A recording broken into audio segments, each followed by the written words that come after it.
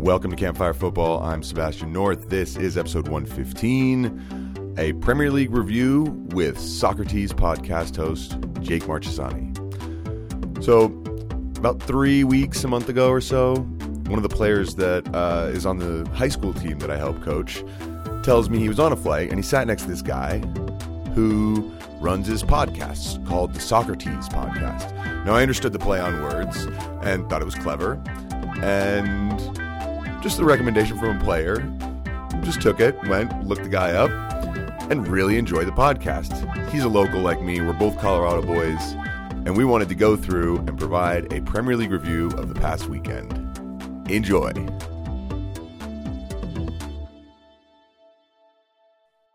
Jake Marchesani, am I pronouncing that correctly? Yes, exactly correctly. Okay, good.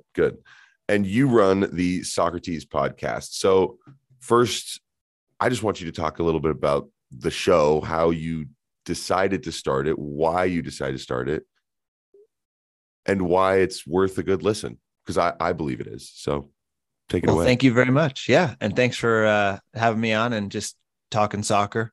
I grew up in Colorado and played soccer my whole life. Played in high school when high school was a little bit more, I would say maybe competitive or a little bit more of a big deal. So I played in high school, played club, and then went to the Masters College in Southern California on a scholarship. It's an NAIA school, and had a good career there, was an All-American. We had a really good season in 2009. We went to the national championship game and lost to Lindsey Wilson from Kentucky. And it was a great experience playing in college. And I kind of ended my playing career there. Wish I would have maybe explored a little bit more of playing after college, but ended up just kind of getting into working and got married. My wife and I we've been married for 9 years now. And but I never gave up watching soccer. So I had somebody's login for NBC Sports and watched every game I could from the Premier League on my computer, iPad when we were a young married couple, and just never really stopped watching soccer. Been watching soccer my whole life. And I'm 33 now. I have 3 kids, 3 daughters. And I work in financial services, and I just was feeling like I needed to get around soccer more and wanted to find a way to do that. So I had an idea to start a soccer podcast just for fun, and see where it goes. And it's related to a few other soccer related projects that I have going. But I asked a friend of mine what I should name it, because I was having trouble coming up with a name. And he thought of Socrates, and I thought it was a great play on words, because the goal of the podcast is to try to have a little bit more of an intellectual discussion and analysis of soccer.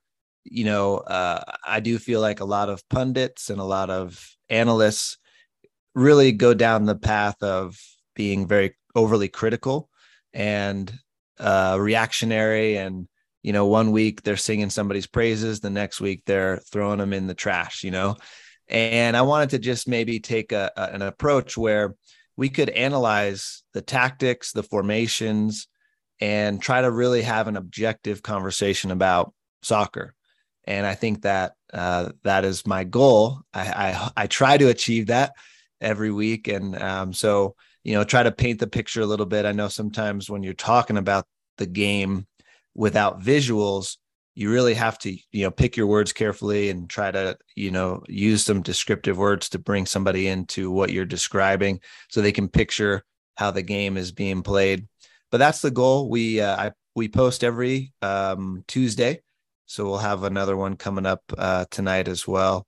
And just having fun with it and looking to engage some listeners, have another outlet for people to listen. And we definitely focus on the Premier League, but we will, since Champions League and Europa and Conference League are getting started, we'll touch on that a little bit as well. And that's a little bit of, that's where I came came about with the idea and wanted to get it going. Well, for anyone who has been listening to me for a while, especially people close to me who are, personal friends of mine, they'll be like, oh, this is why you guys decided you wanted to be on the show together. First of all, we didn't have to figure out time differences for this call. Nope. We both live in Colorado, so this is easy. That's we both grew up in Colorado, both grew up playing Colorado, so it's a nice little connection. And I think anyone who's listened to me speak knows that I just also get a little bit bogged down by the reactionary nature and culture that is associated with the game. Obviously, it's something that is fully built in as a part of it. But the reason I started this as well was primarily the same thing. I basically got sick and tired of hearing the same attitude, I would say, more than anything else, and was like, we just need more people to bring at least some different kind of attitude to the whole thing. And that means, how do you approach a subject? Do you say, well, Liverpool after 3 matches have no wins? And I, hilariously enough, read an article about the 7th-year curse of Klopp's career, where at Mainz and Dortmund, everything the wheels came off then. And it is a really interesting, I think it's worth looking into, right? As a deep dive, not as a conspiracy way, but how does he build a team? How does he plan for the future? But then all of a sudden they go and they win 9-0, and that conversation sounds like it should be in the bin, right? Right. So this is why it'll be fun. I think we will eventually need to just find a way to keep attacking different subjects over the course of the future here. So why don't we start with the Premier League this weekend? The narratives going in were pretty interesting, right? You had Chelsea are in a desperate need for result. Man United need to follow up what they did on Monday. And with the first match of the weekend. So they closed out last weekend. They start this weekend. Right. You're a United fan. Just let's start there. There. It's 5:30 a.m. for us. Yep. Got up and watched. I always try to get up for the 5:30 a.m. game, whoever's playing, because, my family's still sleeping, so I can watch it uninterrupted. And of course, when it's Manchester United, then it's an extra motivation to get up and watch. And of course, everybody was excited. We had Casemiro signed, earlier in the week. I think it's a good signing, not the one that everybody wanted, or maybe it felt a little bit against the grain of where, Erik ten Hag seems like he wants to go with his track record with Ajax, building with a younger squad. But I do think it was a much needed position.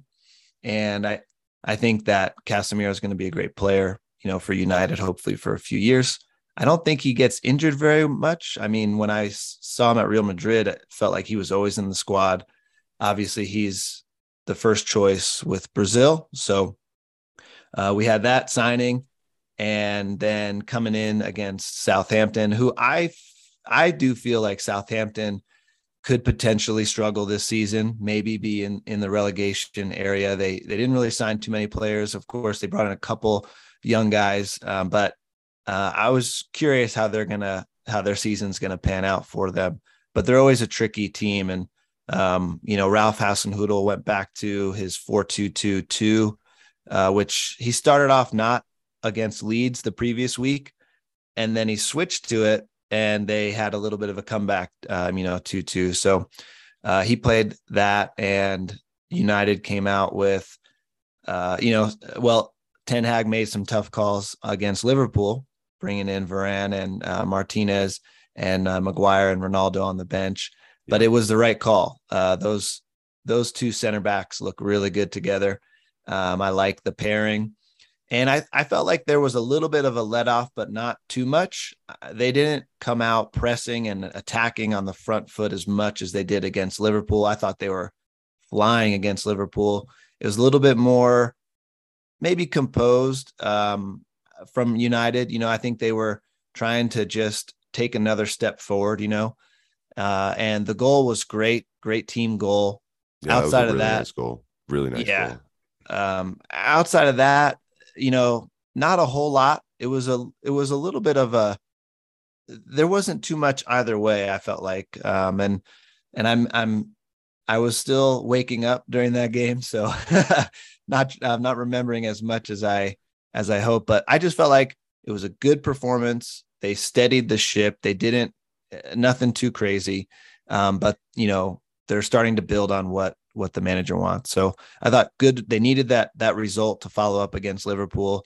And now I think there's opportunities to build. They got Anthony is signing, Yep. which I thought another $100 million signing. We'll see what happens. I feel like they have a lot of work. Man, United has a lot of work to do in their scouting and transfers to kind of build a better squad moving forward. But he wanted to go. I think he'll be hopefully a good addition. But yeah, it was a good performance, a good win, and they needed it for sure. Yeah, I mean, you said on your show, sort of in the follow up to that game, you did your United are back. Maybe I thought that was great. They needed to follow up what was a gutsy performance and what's a derby, right? Because you can always get riled up for Liverpool, Man United. If you don't, like they didn't last season, then it looks way worse. But this time around, yeah, it was just like go and do the same thing against Southampton. You're almost guaranteed to come up with a result, right? I think to your points, Casemiro, I think is a good signing. Look, it's clear after Pogba left, and then a bunch of other players. Right, Matic was gone, Mata was gone. However many central players you can think of, they lost a lot. So Casemiro comes in. The idea that he is aging is funny to me because he's 30. Right. I'm 36, and I'm like, well, like Ronaldo's 37, and Lewandowski's 34, and there's just these guys actually now do get into their later 30s before their bodies break down if they're taken care of. It's just not what it was 15, 20 years ago. The sports science is so much better. These guys, from the day they signed their pro contract, have been looked after immaculately well. So we should be seeing players get to 35, 36 before they really start to go downhill. So I think this 5-year deal for Casemiro with the 1-year option for a 30-year-old makes a lot of sense. Sure. Now he just needs to be good. But I mean, the guy is the starting anchor for Brazil. So I think it's been interesting to hear people be a little bit cautious about that one. Anthony, that's a gamble, right? 90 million from Ajax, that's a gamble. As a Chelsea fan, I'm like, look, 80 million for Fofana, gamble. Once you spend that kind of money, and there's been studies done about this, like there's a certain amount that once it goes over that, players almost never fulfill that potential for whatever reason, whether it's the weight of it or whether it's our perception of what they should be doing. So, yeah, I think after United scored,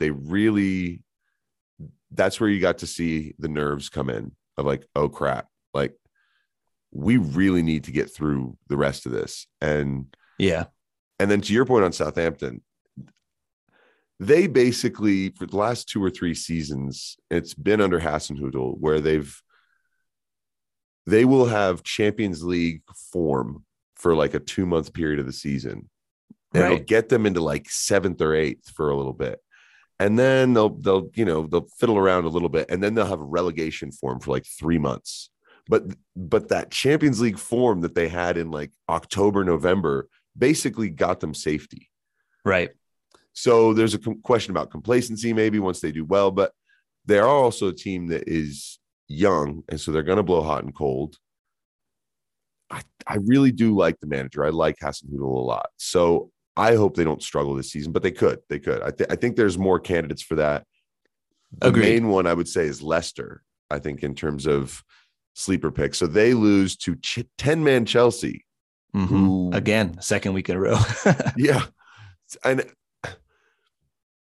I mean, Chelsea would score from a deflected goal from Raheem Sterling and a tap in, but they win with 10 men against a Leicester team that really should have been able to go, okay, like let's lay a marker down. These guys are trying to take our best defender. Like, let's go out there and punish them now. What do you think of that game and sort of where those two teams are at? Yeah, that was a tough one for me because, well, probably for a lot of people, because it was the 8 a.m. slot and there was 1, 2, 3, 4, 5 games.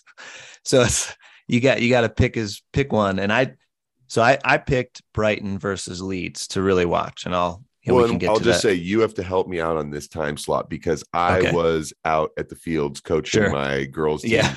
and then I had to coach my boys team. So I missed the rest of the games on Saturday and knew I wasn't going to record them and watch them. So you can actually give us more of a genuine insight on these.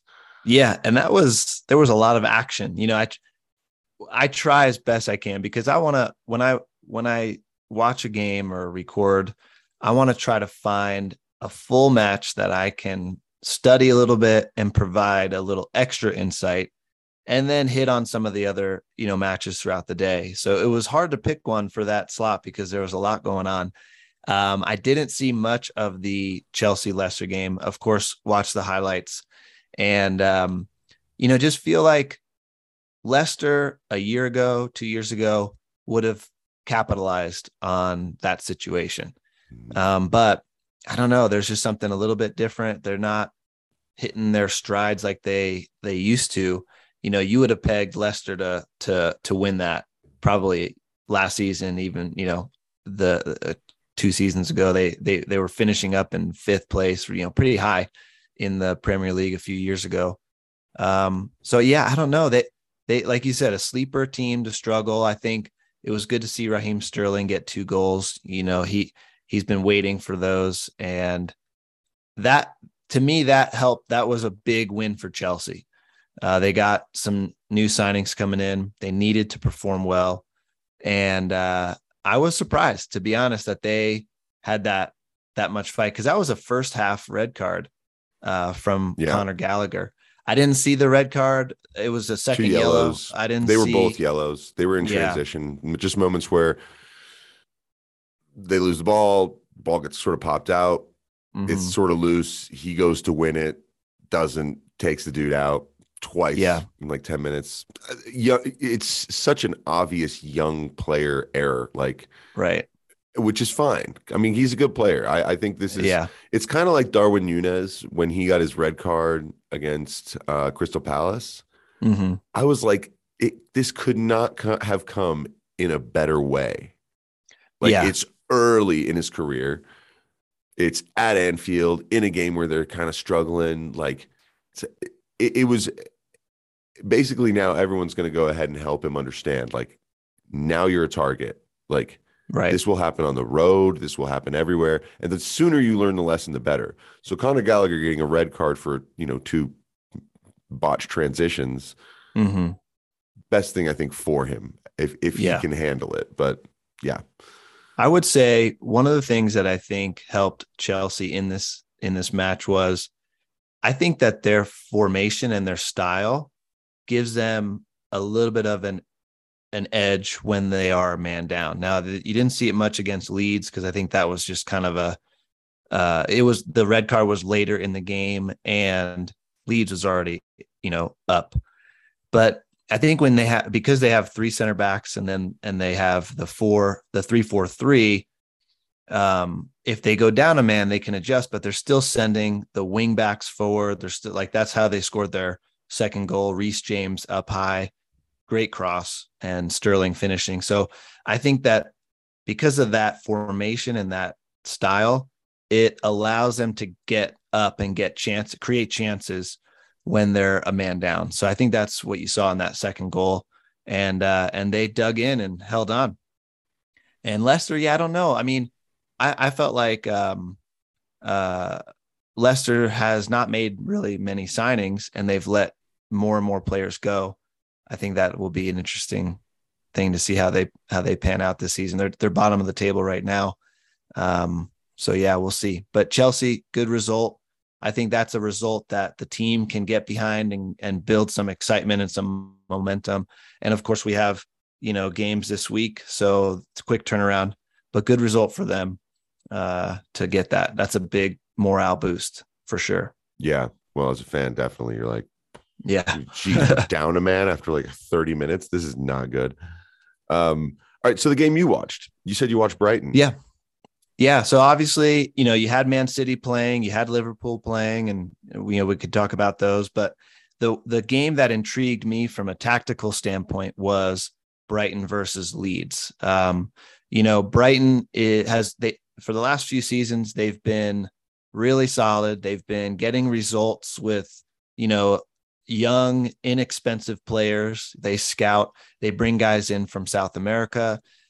Graham Potter has a unique formation. I like his formation. It's kind of a 3-5-1, or kind of breaks down to like a 3-3-3-1. And so you end up getting like an overload on one side. You'll have like a winger and a wing back, creating some space. They like to, keep the ball as well. They're really good at keeping possession. And so I wanted to see how they fared against Leeds, who I'm very interested in, not only because of Jesse Marsch, and they brought in some American players, but I did watch the Leeds United documentary on Amazon Prime. Did you catch that? I didn't know. I don't have Amazon Prime, so okay. I miss a lot of these things, like the All or Nothing Arsenal. I haven't been able to see it yet. Okay. Yeah, that's a good. I just watched that the other day. But Leeds had a full documentary, so it was about 8 or 10 episodes, and then another 4 or 5, and it was their road back to the Premier League. It started when they hired Bielsa. So I saw that. It was a really awesome documentary. Russell Crowe narrated it. Nice. So you just get to see the players. And of course, even though I'm a Manchester United fan, I'm still an overall football fan. I want to watch. I'm not that stubborn, although I don't really like Man City. In the last 10 years, they've just been way better than United. So, but I like watching them and their style, of course. But so Leeds, with Jesse Marsch, he's had a summer to really start to implement his ideas. I thought they did great in the transfer market, selling Rafinha and Calvin Phillips, making a lot of money off of those players. I don't think I've seen Phillips in the Premier League yet for City. He hasn't come on. I don't think he's even come on. But they went in and got some great replacements. And so they kind of have they have more of that 4-2-3-1, Tyler Adams and Mark Roca in the center. And then their front four playing really well, good pressing. I like how they press. So I was really curious to see how those styles would clash. And it was a good game. Both teams were, I thought, playing at a really good level. Leeds, created some, Brighton created some. Brighton got their goal 1-0, and Leeds still, pushed. I wanted to see how they responded from beating Chelsea. But it was a good tactical battle. And one thing I like that Jesse Marsch, I think, is learning is when they played Southampton 2 weeks ago, I thought he waited too long to make some substitutions. And I commented on my podcast. I think substitutions is an underrated part of the game. I felt when like 5. When you have 5 now. Yeah. Now, of course, you can only make 3 you can't make one at a time, all 5, but still bring 2 fresh legs on at once. You rarely did that in the past. Now you can do that a little bit more. So the timing of substitutions, he's getting on it a little bit quicker. He made some good changes, keeping things fresh, but Brighton is really tough. I think this might be Brighton's best season. At least so far, they look really good. So that was a really good game just to watch where the players are positioning themselves, how they're following. You can see when a team is really following their coach's game plan. You can see when a team is not, and that's been Manchester United for a long time, especially the first 2 games of this season. All of a sudden, then the next 2 games, it got a lot better. So it's really cool to see a team putting into place the game plan. One of the sayings that I've heard in business is the cleanliness of theory is no match for the messiness of reality. So on the whiteboard, in the tactical session, it looks perfect. But then how can you execute it out on the pitch? And both those teams, I think, are doing a really good job executing their game plans. I like what Jesse Marsch is doing. He's kind of got a similar feel to Bielsa in the work rate and the pressing, but it's more organized. It got very chaotic towards the end of Bielsa's tenure. And I think he's brought more structure. And I like to every press conference, I turn on Jesse Marsch to listen to his press conference. I like hearing him talk. I like hearing him communicate, his philosophy. So that was a really good game. If you want to, I think for fans who want to really study the game, that was a good one to watch. Well, I think Graham Potter is definitely a guy worth paying attention to. If you like the way, for instance, anyone who's a neutral looking for a Premier League team to like support, right? I know Nottingham Forest is a really attractive option for a lot of people. They've got the great badge. They've got that red kit that has no sponsor on it. It's, the City Ground is going to be a really, really amazing atmosphere this season. But if you want a team that plays well and that, like you said, they follow a clear plan, every game you watch them. I've watched Chelsea really toil against Brighton ever since Graham Potter walked through the door. Every single game, you're like, gosh, this is so difficult. So I think he's in line at some point soon to get one of the big jobs. I would imagine the next time one of them opens, he'll be the person they go to. So yeah, I think watching Brighton's a great example. And it's also, Man City's playing and you decide, I want to watch Brighton versus Leeds because these two managers have really, and it does serve up an interesting spectacle. Even if it's not a high scoring match, you're intrigued by everything that's going on because the details they're fine and the margins are tiny. So yeah. And of course I flipped over to Crystal Palace, Man City in about the 60th minute when Crystal Palace was still up 2-0. And then Man City goes and scores 4 goals. Do you ever get the feeling like it's because you switched to the game that if you just hadn't? Oh, yeah. It happens so often to me where all of a sudden I'm like, well, I'm going to stop watching because when I wasn't watching, they were winning. And now all of a sudden they're playing like poorly. It's hilarious the way that works. Yep. Yeah, it happened to me exactly. And I would just say, commenting on that, of course, Erling Haaland going to get the headlines, hat trick. Some of the ways that he scores are like if you're an up and coming center forward, if you're 15, 16, 17, you got to watch this guy.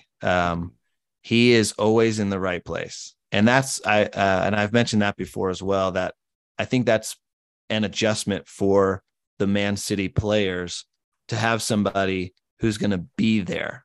And you can kind of see some of it. You saw some of it in the first few games, I think, where, Phil Foden took a shot when if he squared the ball, Haaland was right there.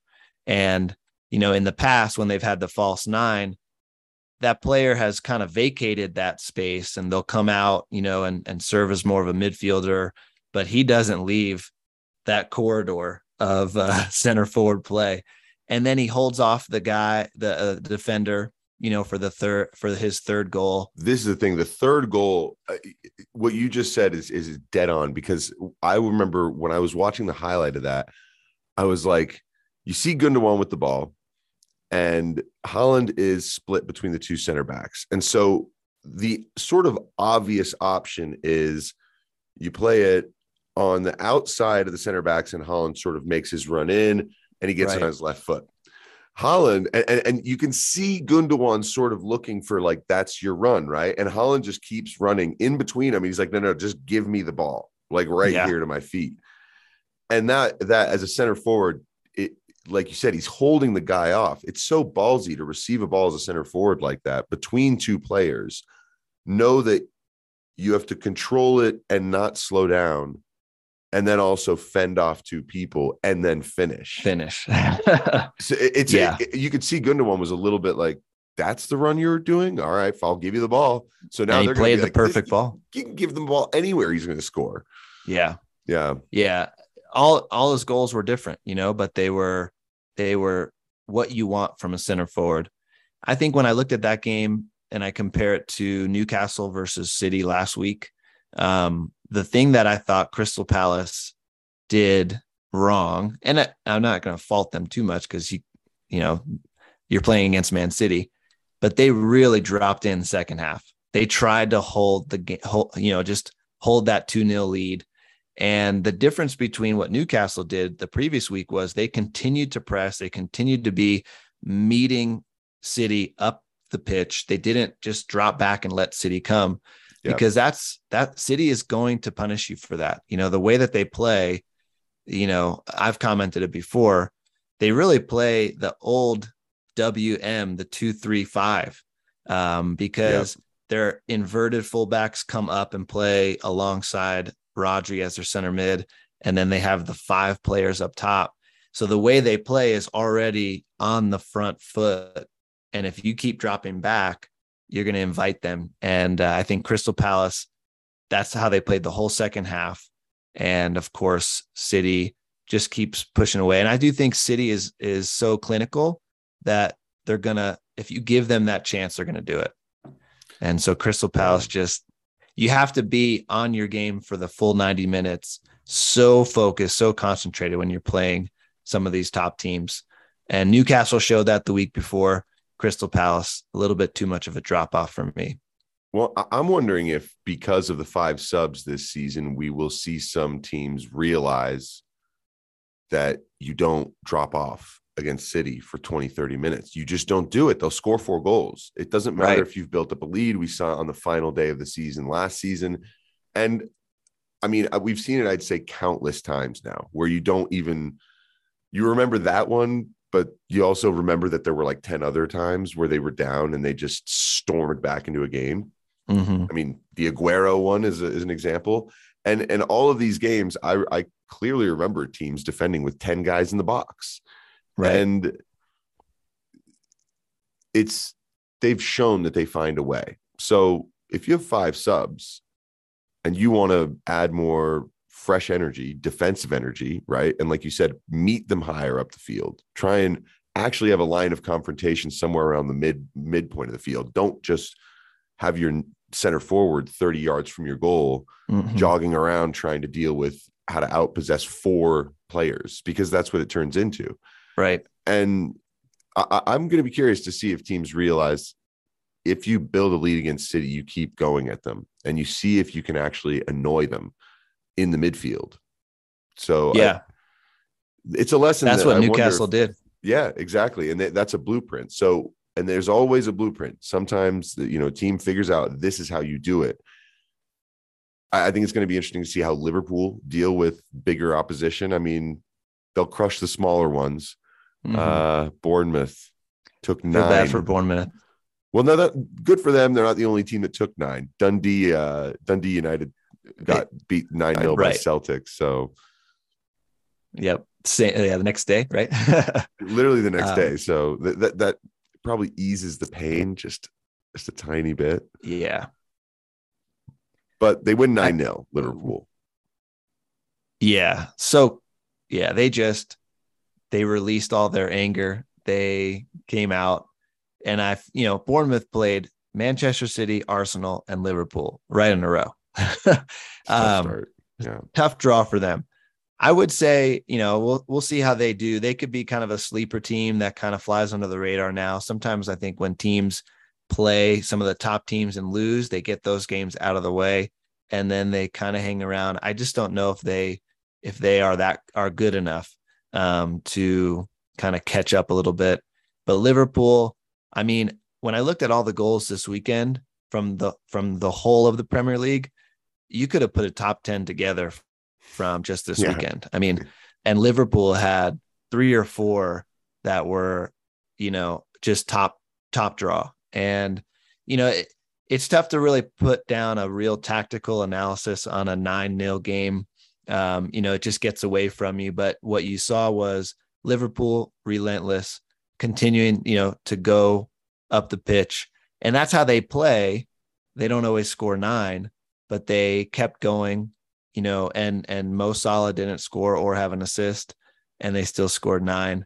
And they got everybody involved. What I noticed in watching a little bit of that game was Firmino. He was coming back, way too deep, I think, to then there was nobody filling his space when he would drop in. And United were doing a good job pressing. But in this game, he wasn't dropping too deep. He was staying in that false 9 area and facilitating a lot. He was the link, in the final third. He got 3 assists, 2 goals, and played great. So I think he's a nice playmaker. I like watching him, but he stayed in the right position and was really able to facilitate versus coming way too deep, I think, when they played United. So that was a change that they made. They looked great. They looked back to Liverpool, and so they're back in. I did pick them to win the league. I felt like they did, in Darwin Núñez signing, and even Carvalho. I think that was a good little pickup. The midfield, we'll see what happens. But I just felt like they might come out this season wanting to get back to the top. So we'll see. Everybody thought City was going to cruise to the title, and they tied and had a comeback win. So they don't look as indestructible as maybe they did in the first 2 games. But then Arsenal, surprising, 4 wins out of 4, hard fought victory against Fulham. You probably didn't catch that game either. You were probably coaching.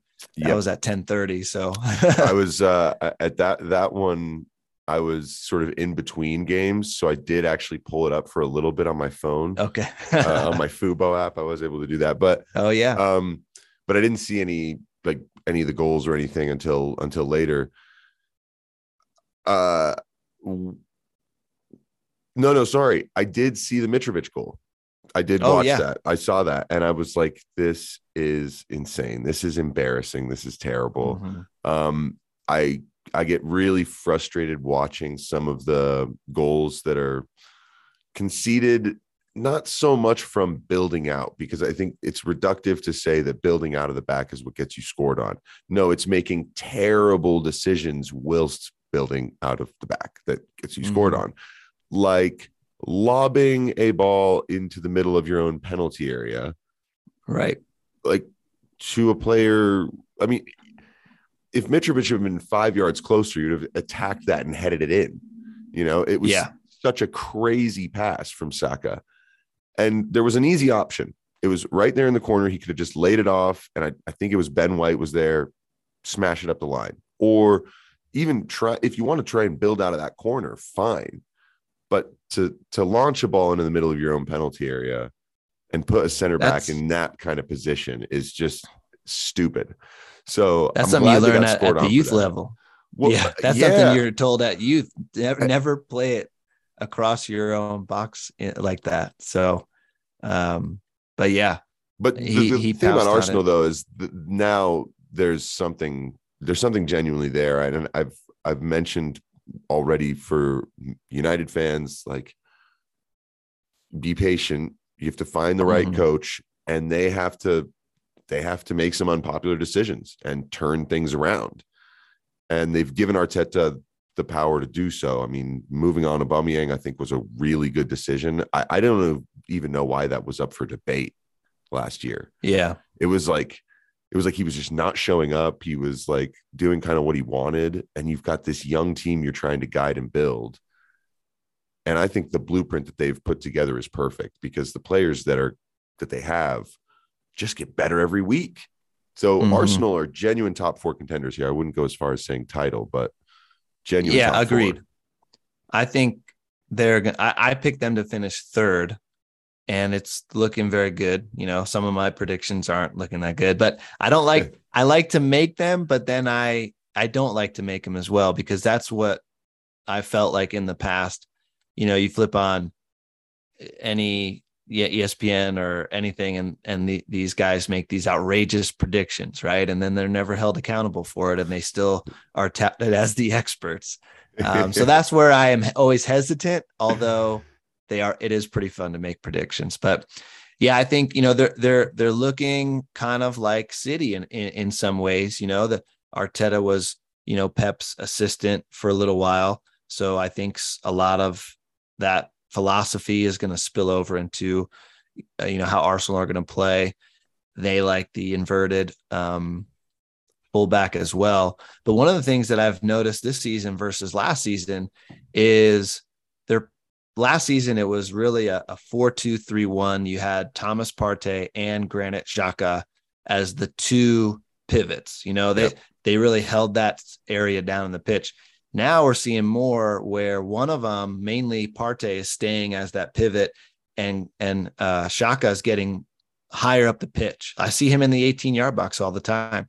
So they've shifted that a little bit, and I like how they're playing. They're really they're playing comfortable and confident. So once they hit, some of the top teams, I want to see how they play against them. They haven't had the hardest schedule so far. So can they dig in and play with that confidence and stick to their philosophy when they run into Tottenham, when they run into, City, Liverpool. So that'll be, I want to see how they respond. That's kind of the next step, I think, for their team with the young team they have. How can they get through some of those hurdles? Well, and I remember at the very beginning of last season, right? They'd lost their first 3 matches, but those matches were against, I believe it was Spurs, Chelsea, and City. No, it wasn't Spurs. It was Brentford. No, that's right. They lost to Brentford. They started against Brentford. That's right. And then they lost to Chelsea and then City. So I remember I remember listening to the Gab and Jules show, and Julian O'Honey said, look, the Brentford game, you go to a newly promoted team, you go into their house, the crowd's going to be insane. The way that Brentford plays is difficult. Okay, you lose that game in a tight match, it can happen. Then you play against 2 teams that they are not the level that you're at. So you can't worry about whether or not you lose those. So when they lost their first 3 games, I kind of looked at it and was like, I mean, this isn't really a crisis yet. It is if now, because their schedule cleared up pretty quickly, if they don't respond. And they responded. And now what we're seeing from them is that they are really doing a good job of handling opposition that is below them, even if they have a tough match. I've heard Arsenal fans saying, as soon as Mitrovic scored, we were all thinking, oh no, because last season's team probably would have lost this game, and this season's team comes back and wins. So huge optimism over there at the Emirates. So I'm very curious to see how they do. I'm with you. It's all about, can they, and I actually think they absolutely can put up a performance and win against the big teams. I think what may be the most difficult is if they have, if Odegaard gets injured, Gabriel Jesus gets injured or something, those two might take away from just that cutting edge they have up front, because they're brilliant. They're absolutely brilliant players. So we'll see. But I really like the way Arsenal are playing, and I'm happy to see them back and not be like the circus club, because it's, it's, I guess it's Man United's turn at the moment. But like I've said, that's the blueprint. You stick with someone, you stick with a plan, and you hold people accountable. And I think that's what he's been doing there, and it's made a really big difference. You actually earlier mentioned how this weekend was like, you could put a top 10 goals of the season from just this weekend. Obviously, the notable match here is Wolves Newcastle, because Ruben Neves pulled out his "this is all I do" trick, and then Alan Saint-Maximin, just the flair, beautiful volley.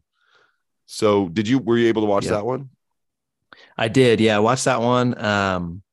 And what I thought was, the interesting, they threw out the statistic for Neves that 16 of his 25 goals for Wolves have been outside of the penalty box. Incredible. That is, you kind of know it. You know that he scores those goals, but then when you hear the stat, it really is pretty crazy. I remember the others are penalties, probably. Yeah, exactly. I remember, he scored an amazing goal against United a little while ago from way outside. And one thing that I saw, and I always felt like this never happened to me, but I don't know how many times the ball goes through a defender's legs in the Premier League.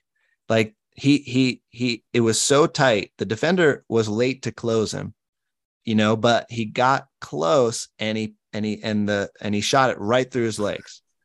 And I'm like, that happens a lot more than I thought happened when I played. Like, why couldn't I get some of those, hitting it through his legs? But what I loved about that hit was it hit the back of the net before it never touched the ground. Yeah. From keeping it that low, it was only maybe 2-3 yards above the surface, and it just was on a line, and hit the back of the net. Pure strike. Remind me kind of Thiago Alcantara's goal last season. He had that volley where he just clipped it and it just had backspin and was just cutting the grass. Just gorgeous. Yeah. Yeah. I was curious about Newcastle.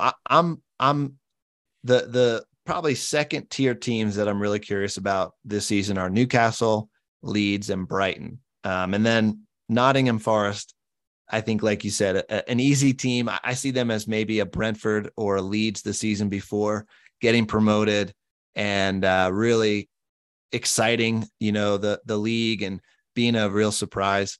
But I do want, of course, Newcastle had a takeover last season, lots of money coming in.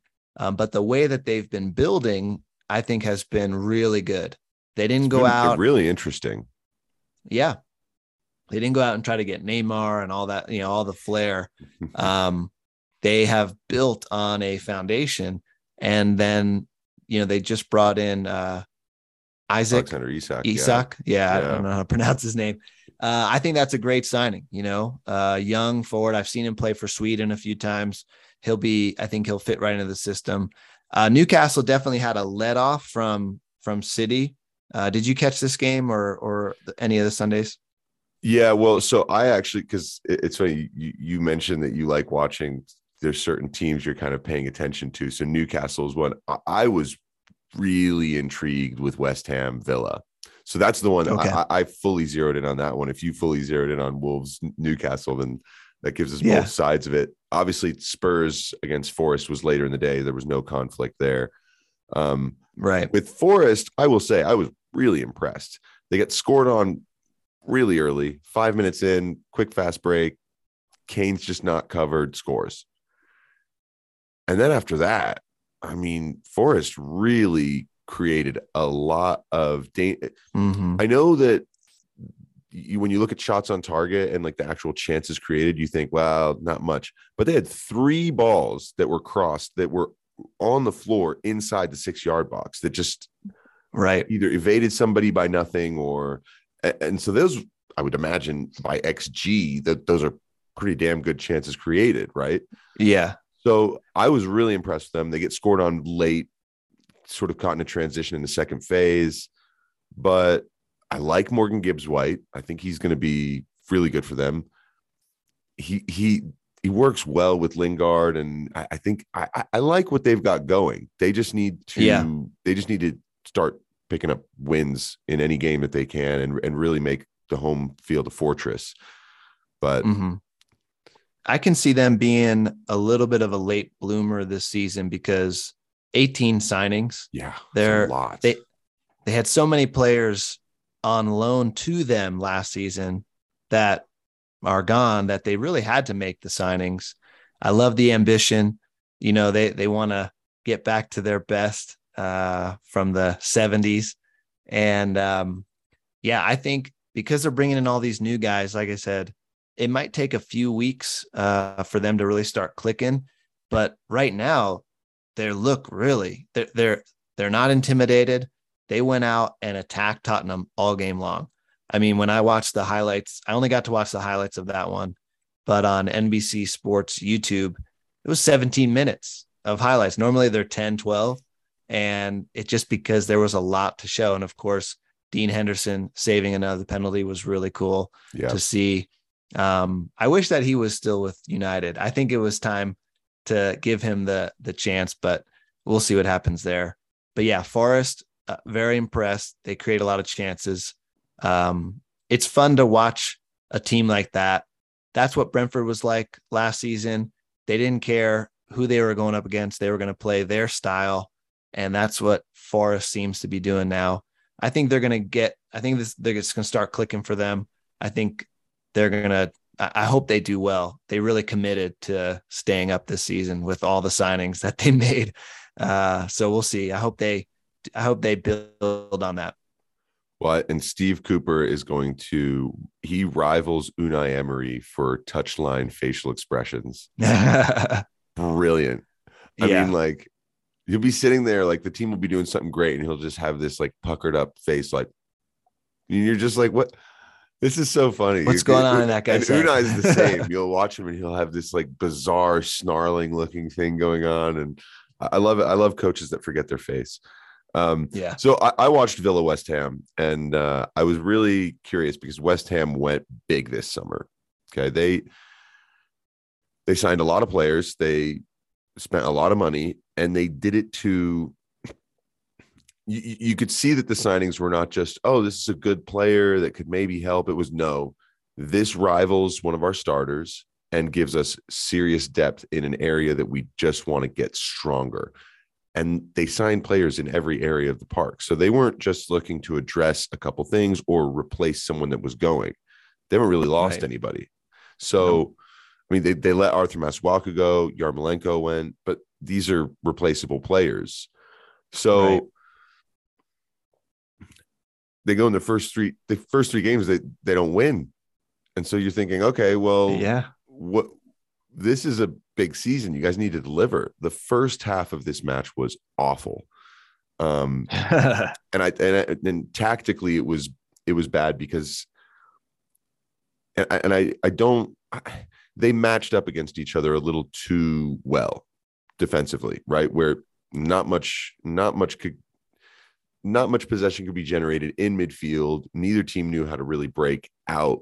And then there was just disappointing. Any kind of final product that was needed was always disappointing. David Moyes changed the formation in the second half, and he took off Emerson Palmieri, who they were playing with wingbacks, pulled him off, put on Benrahma, and they changed the shape of their midfield and completely dominated it. They started creating more and more chances. Fornals gets a deflected goal. And they were absolutely the better team after West Ham took the lead. And this is at Villa Park. West Ham were really the ones pushing for a second. Big questions for Steven Gerrard, right? To lose, at home and be outplayed, really, and outmanaged in the second half, because Gerrard's substitutions were like for like. Didn't change the shape at all. And the game was getting away from them. And so I got to give credit to David Moyes there. And also, I think Scamacca is going to work out at West Ham. I think he's going to be great for them. He's going to be great for the Premier League. He's got that. He's got a presence about him. He's got an edge about him. He's the replacement for Wout Weghorst, who I don't know how. No one decided to pick him up and bring him straight back into the league. But similar. He's a big dude. He loves to hold up the ball. He loves to bring it in, and he gets physical, and that'll cause some havoc. Yeah, and that'll also, Antonio can work off of a player like that. You don't need Antonio to be the guy that does that all the time. He can also run off that kind of thing. So I was happy to see West Ham get on the board, because after the outlay they put out this summer, they need to be challenging for the top six. They need to be pushing Man United, Arsenal, Chelsea, Spurs. If any of them start to slide off, they need West Ham right on their backs. That's what I think this. And actually, and I think Newcastle wants to be there as well. And I put them absolutely in the category to be there. They had Champions League? Like, I think they were third after Christmas. Their form would have put them in third if the league had started on January 1st last season. They would have finished in third or fourth. I remember reading that somewhere. So they're on I think Newcastle, like you said, the investment strategy has been super interesting, because you always expected the big flush of cash to come in.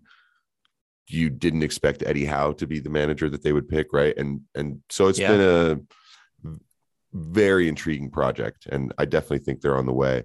Speaking of projects, Brentford have a good one.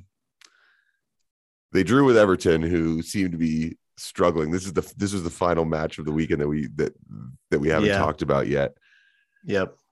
1-1 seems like a scoreline that kind of suits both teams, doesn't it? Yeah, I think it was maybe a little bit of a surprise for Brentford. They, I put them above Everton as far as squad. And they finished above them last season. I think that they're further along in their project than Everton. Frank Lampard is trying to kind of still right the ship. I don't think Everton did great in the transfer window this summer. Still might even lose Anthony Gordon to Chelsea. And still don't understand that one. No, I don't either. I didn't really get to watch much of the game. It definitely felt like kind of one of those stalemate games where I didn't think there was going to be a winner, and Brentford got their goal, second half. So, I don't know. I just feel like Everton, one thing I did think they needed was a better center backs from last season. And they got that. Yeah. But they don't have anybody who can score. Dominic Calvert-Lewin's out for a while. They haven't gotten anybody else in. Anthony Gordon is not a center forward, although that's where they have to play him right now. Yep. So I was a little bit surprised. He scored, and it was a nice, a ball over the top. He brought it down, finished low far post, which is what my college coach said all the time, drilled it into us, low far post. So he did that. It's funny how it works when people, usually try that. But yeah, I thought that Brentford would have had more this game. But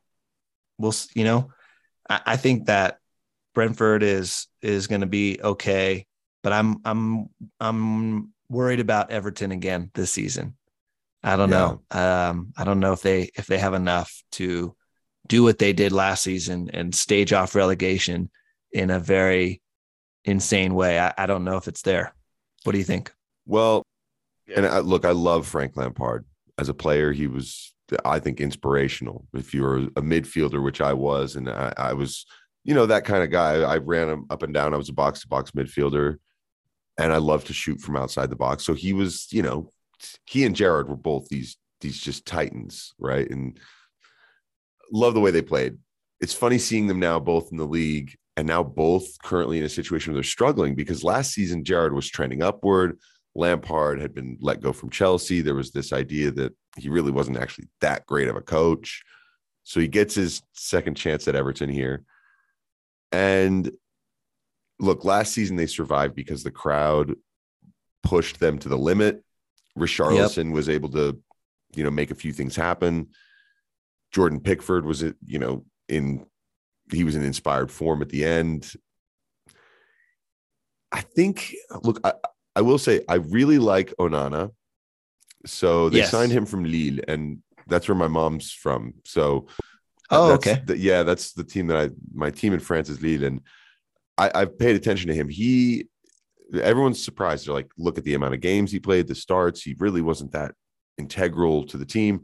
Well, he was also sort of battling the spot that he was playing was like a captains and veterans were in those positions in the team and title winners. So he wasn't necessarily going to get that much time, but everything I saw from him, he's going to bring a lot of quality. And like you said, they brought in, they've got James Tarkowski. Like that's a very good signing to bring in. So they're a little more rigid for sure. Where are they going to score goals from? I don't know, but I do think this is where they have a squad good enough to just be a little bit clear of relegation. But this comes down to, like we've spoken about, how good of an identity does the coach bring the team, right? Is their squad all that much better than Brighton's on paper? I don't know. Not really. Right? You could probably go player for player and make decent matchups. Southampton, right? And this is where it comes down to, can coaches figure out ways to get at least a run of form, results, right? Some kind of solidity. I mean, I've always been impressed with Hasenhüttl because when you get beat 9-0 twice in your career and you're able to respond.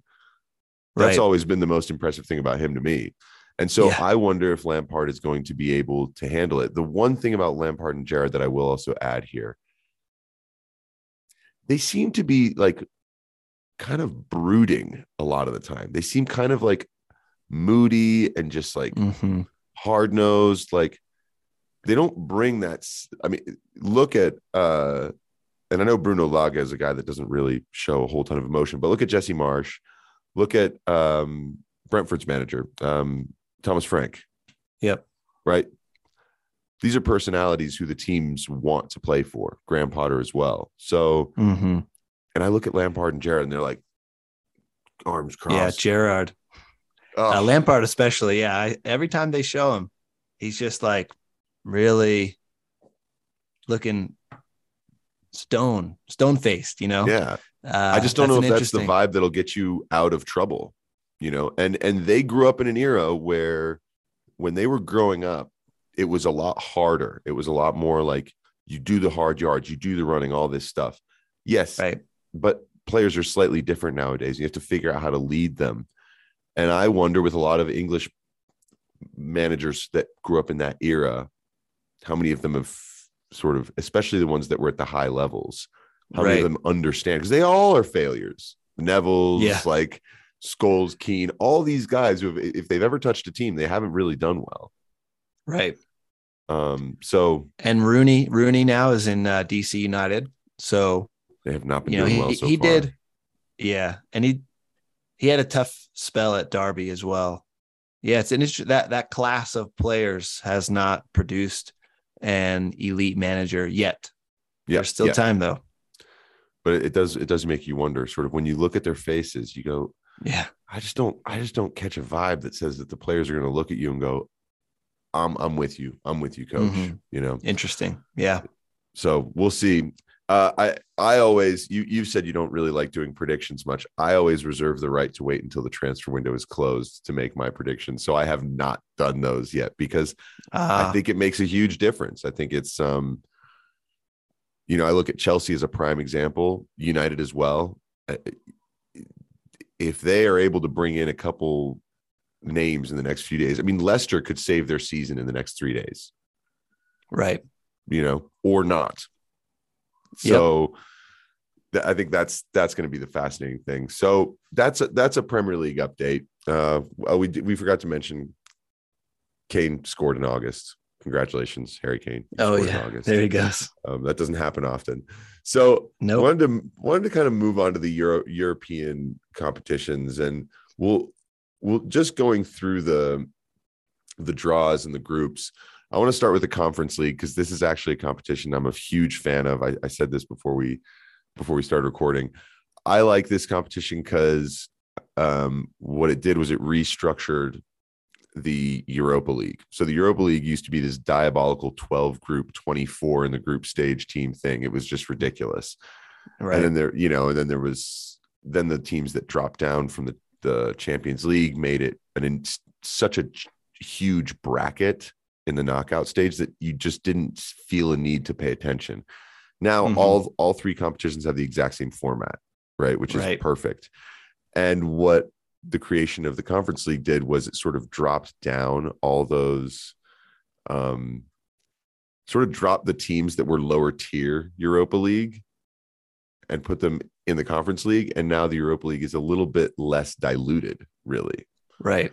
So Conference League, I'm not going to read every single team, but I thought what was interesting was going through and looking for teams who maybe I didn't know much about, right? Or I didn't necessarily know exactly where they were from, or haven't heard much about them at all. And so RFS in Group A, they're from Riga, which I thought was interesting.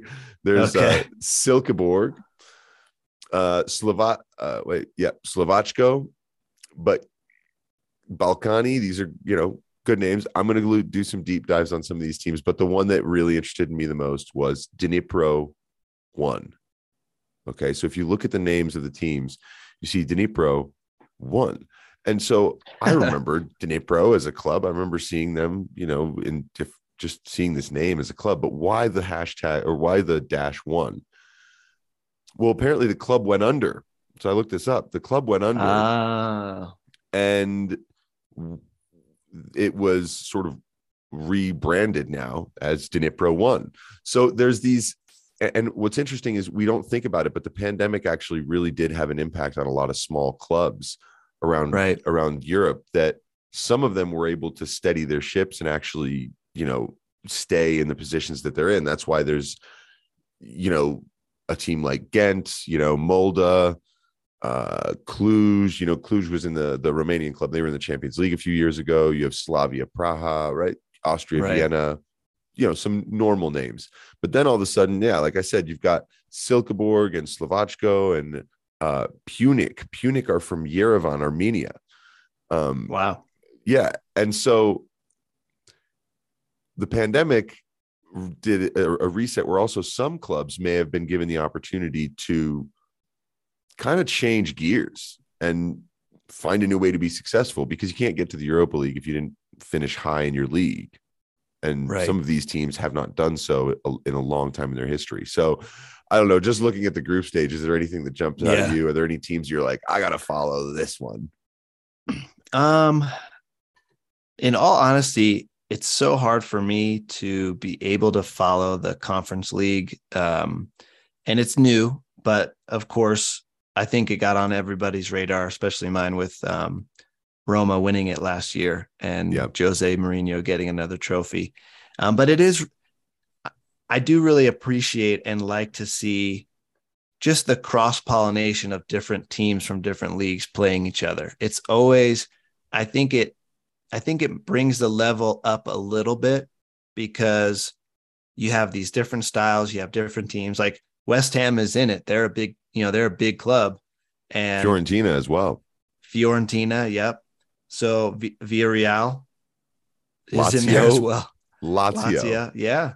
Oh, sorry. So no, they're Europa League. No. Sorry. Lazio are Europa League. Yeah. But definitely some good names in there. Yeah. Dnipro One. It's interesting. I got one of my books over my shoulder, Soccernomics. Have you ever read it? Yep. And they talk about how it's really hard for football clubs to go under. They just get resurrected. And looks like that happened here. I think it'll be really curious to see how these teams come together.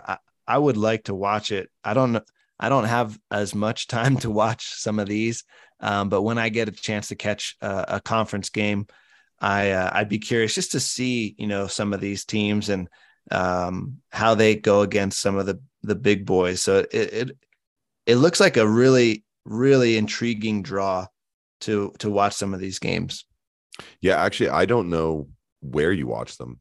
I'm not sure. Last season, because I have a Fubo subscription, and I could watch Europa League, but I couldn't watch Conference League. So I don't really. That's the only problem is group stage. I don't know where you would watch it. But I don't think there's much of an imperative currently for the broadcasters to be like, how do we get Conference League in? But like you said, it got on everyone's radar because Jose Mourinho and Roma are the ones that win it. And you have to remember, all those Europa League third place teams will drop down into this competition, right? So then if you look at the Europa League, that's where you start to see some groups where you're like, well, wow, this team, if they might drop into that area. I mean, you have Group E of the Europa League. You've got Man United, Real Sociedad, Sheriff Tiraspol, who I've got big love for, and then Amanoia from I believe Cyprus. So look, Man United should be fine, right? Right. But let's say Sheriff do really well and Sociedad drop down into the Conference League. That is perfectly reasonable to think it could happen. Sure. Arsenal are in Group A with PSV Eindhoven, Zurich, and Bodo Glimt. Now, Bodo Glimt, if anyone remembers, that's the team that beat Mourinho's Roma 6-1 in the group stage last year of this of the Conference League. Wow. Yeah. They went up to I believe it's in Norway. They went there and just got absolutely battered. So when they're playing these group stage games later, these later October games, if PSV or Arsenal have to go up there and it's frigid temperatures, like things could go wrong for them. They did for Roma last season. And so if Bodo Glimt puts up a surprise, you have potentially PSV or Arsenal dropping down again into the Conference League. And then Roma, Real Betis, and then you got Ludogorets and HKJ. I forgot who this is. But again, Betis right now are perfect in so HJK is Helsinki. That's right. So yeah, Betis right now are perfect in La Liga. Roma are the holders of the Conference League, and they've signed some really big time players. A lot. They mean business this season. They do. And this is why I think that I always say the creation of the Conference League, whether you get a chance to watch it, whether you care to watch it or not, it's now made the Europa League better. And I think it's going to be much more interesting to watch this season. I look at the group stage and I'm like, oh, I could take some Thursdays, it's Thursday afternoons, and pay attention. Is there anyone block it off? Yeah. Is there anyone that sort of jumps out? Any group that jumps out to you in this competition? Any teams that you're like, I'd like to know more about them? Yeah, that's a good question. I mean, not just because I'm a United fan, but Group E is intriguing to me mostly because of how Sheriff surprised everybody in the Champions League last year, beating Real Madrid in the first game. And they're now in the group with Man United, Real Sociedad. Isak left Sociedad to go to Newcastle. So there's a void there potentially. But that's a curious group for me, not only like I said, because of Man United, but the restructuring it, just looking at it, it looks stronger. And I think that'll be a fun competition to check in on. Yeah. I mean, for sure. And obviously when it gets to the knockout rounds, that's when it gets really good, of course, because you get the drop off from the Champions League. And I mean, the teams that are going to drop out of this competition, you look, Champions League group stage this year is really, really fun. I mean, Group A, Liverpool, Ajax, Napoli, Rangers. Group B, Porto, Atletico, Leverkusen, and Club Brugge. Group C, this is the one that really gets everyone: Bayern, Barcelona, Inter, and Victoria Pilsen. And I've heard some interesting commentary on the fact that the Champions League, the group stage is going to happen faster than it ever has because they have to wrap it up by the end of October or early November, I guess, prior to the World Cup. Okay. Yeah. World Cup. And so it's going to happen fast. And then, of course, one of the major things is the lineup of the matches, who plays who when, and kind of who gets that, which teams get the double game, right? The one where you play home and away against the same team. If it's one of the weaker teams in your group, that tends to really help because you can just stash 6 points. And then the last two games, very much what you need to do. So that's going to be an important thing to come out. I think the Group D with Tottenham, Frankfurt, Sporting, and Marseille is great because it's just that, like, all of them seem to me right around the same level in a lot of ways. Yes.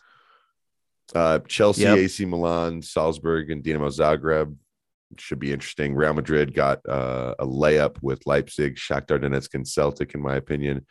And I think Man City as well got a layup with Sevilla, Dortmund, and Copenhagen. But I am intrigued to see what Paris Saint-Germain do against Juve, Benfica, and Maccabi Haifa as well. What jumps out to you in all this? Well, I always like to see an Israeli team make it. I lived in Israel for 6 months for a semester in college. I never got to go to a game or anything like that, but we were up and visited Haifa.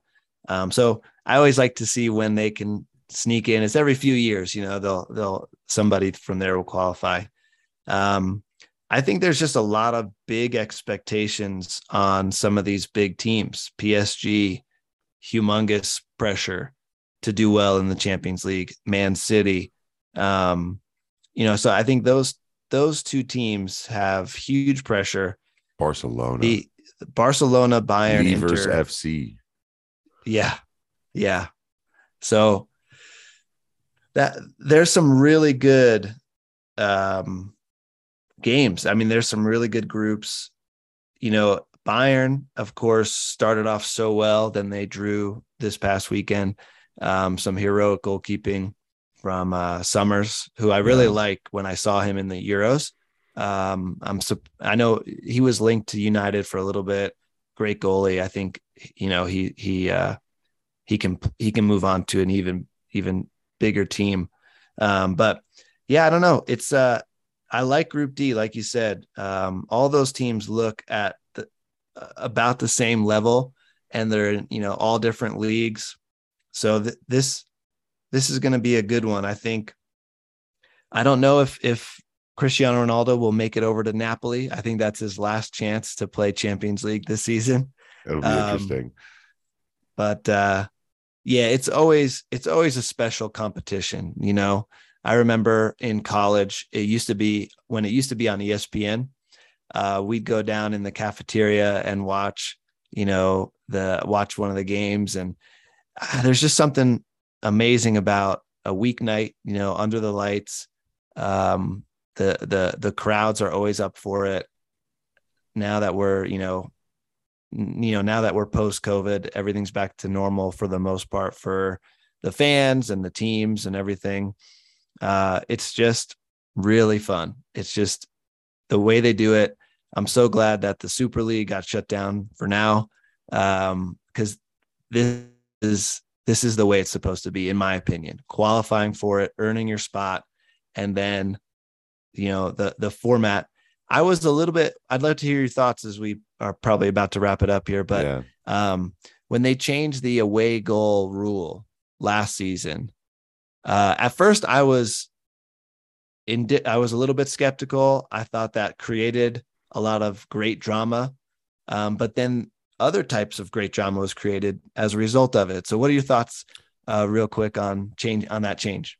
Well, I did an episode on it because I like it. When you look at the statistical evidence, the away goals rule didn't increase goals. So if that already is what we're going to go at, then I think the other thing that was hilarious to me was there were people on social media that I saw people being like, it's going to take away all of the drama. I'm like, what drama? You just have to score more goals than the other team to win. I mean, it's pretty simple. Right. Like, I don't like, it's literally the team that scores more wins. Like, no extra equations, no this or that. And what you see is it becomes such a pure thing that teams were getting scored on at home and then just going after it for the rest of the game. Mm-hmm. Or they would go after it from the opening whistle. Whereas home teams a lot of the time used to be like, yeah, we don't want to concede. And so, look, I think the numbers were also, I think the numbers showed that there were more goals scored in the knockout stages than prior seasons. So, and that there was a bigger share of home and away. So I liked it from the very get-go, and it didn't seem to change the game. Just, I don't think 5 subs is going to make like a horrible difference. I think that it'll just, I do think 5 is a good limit. I don't think we need to go to where you can change every player on the field. No. But people also said 3 is a good limit 20 years ago. So who knows where we'll end up with that. Right. The one thing I will say, you mentioned on the Champions League, because you said there's a couple teams that are under a lot of pressure. I think Man City would be my bronze medalist for most amount of pressure because they seem to lose in unfortunate ways. Second would be PSG, because the obsession is clear, but also the roadmap that they have to try and win the Champions League seems all over the place, seems filled with just spending on whoever, and their losses have been actually pretty damning when they've been knocked out. Yes.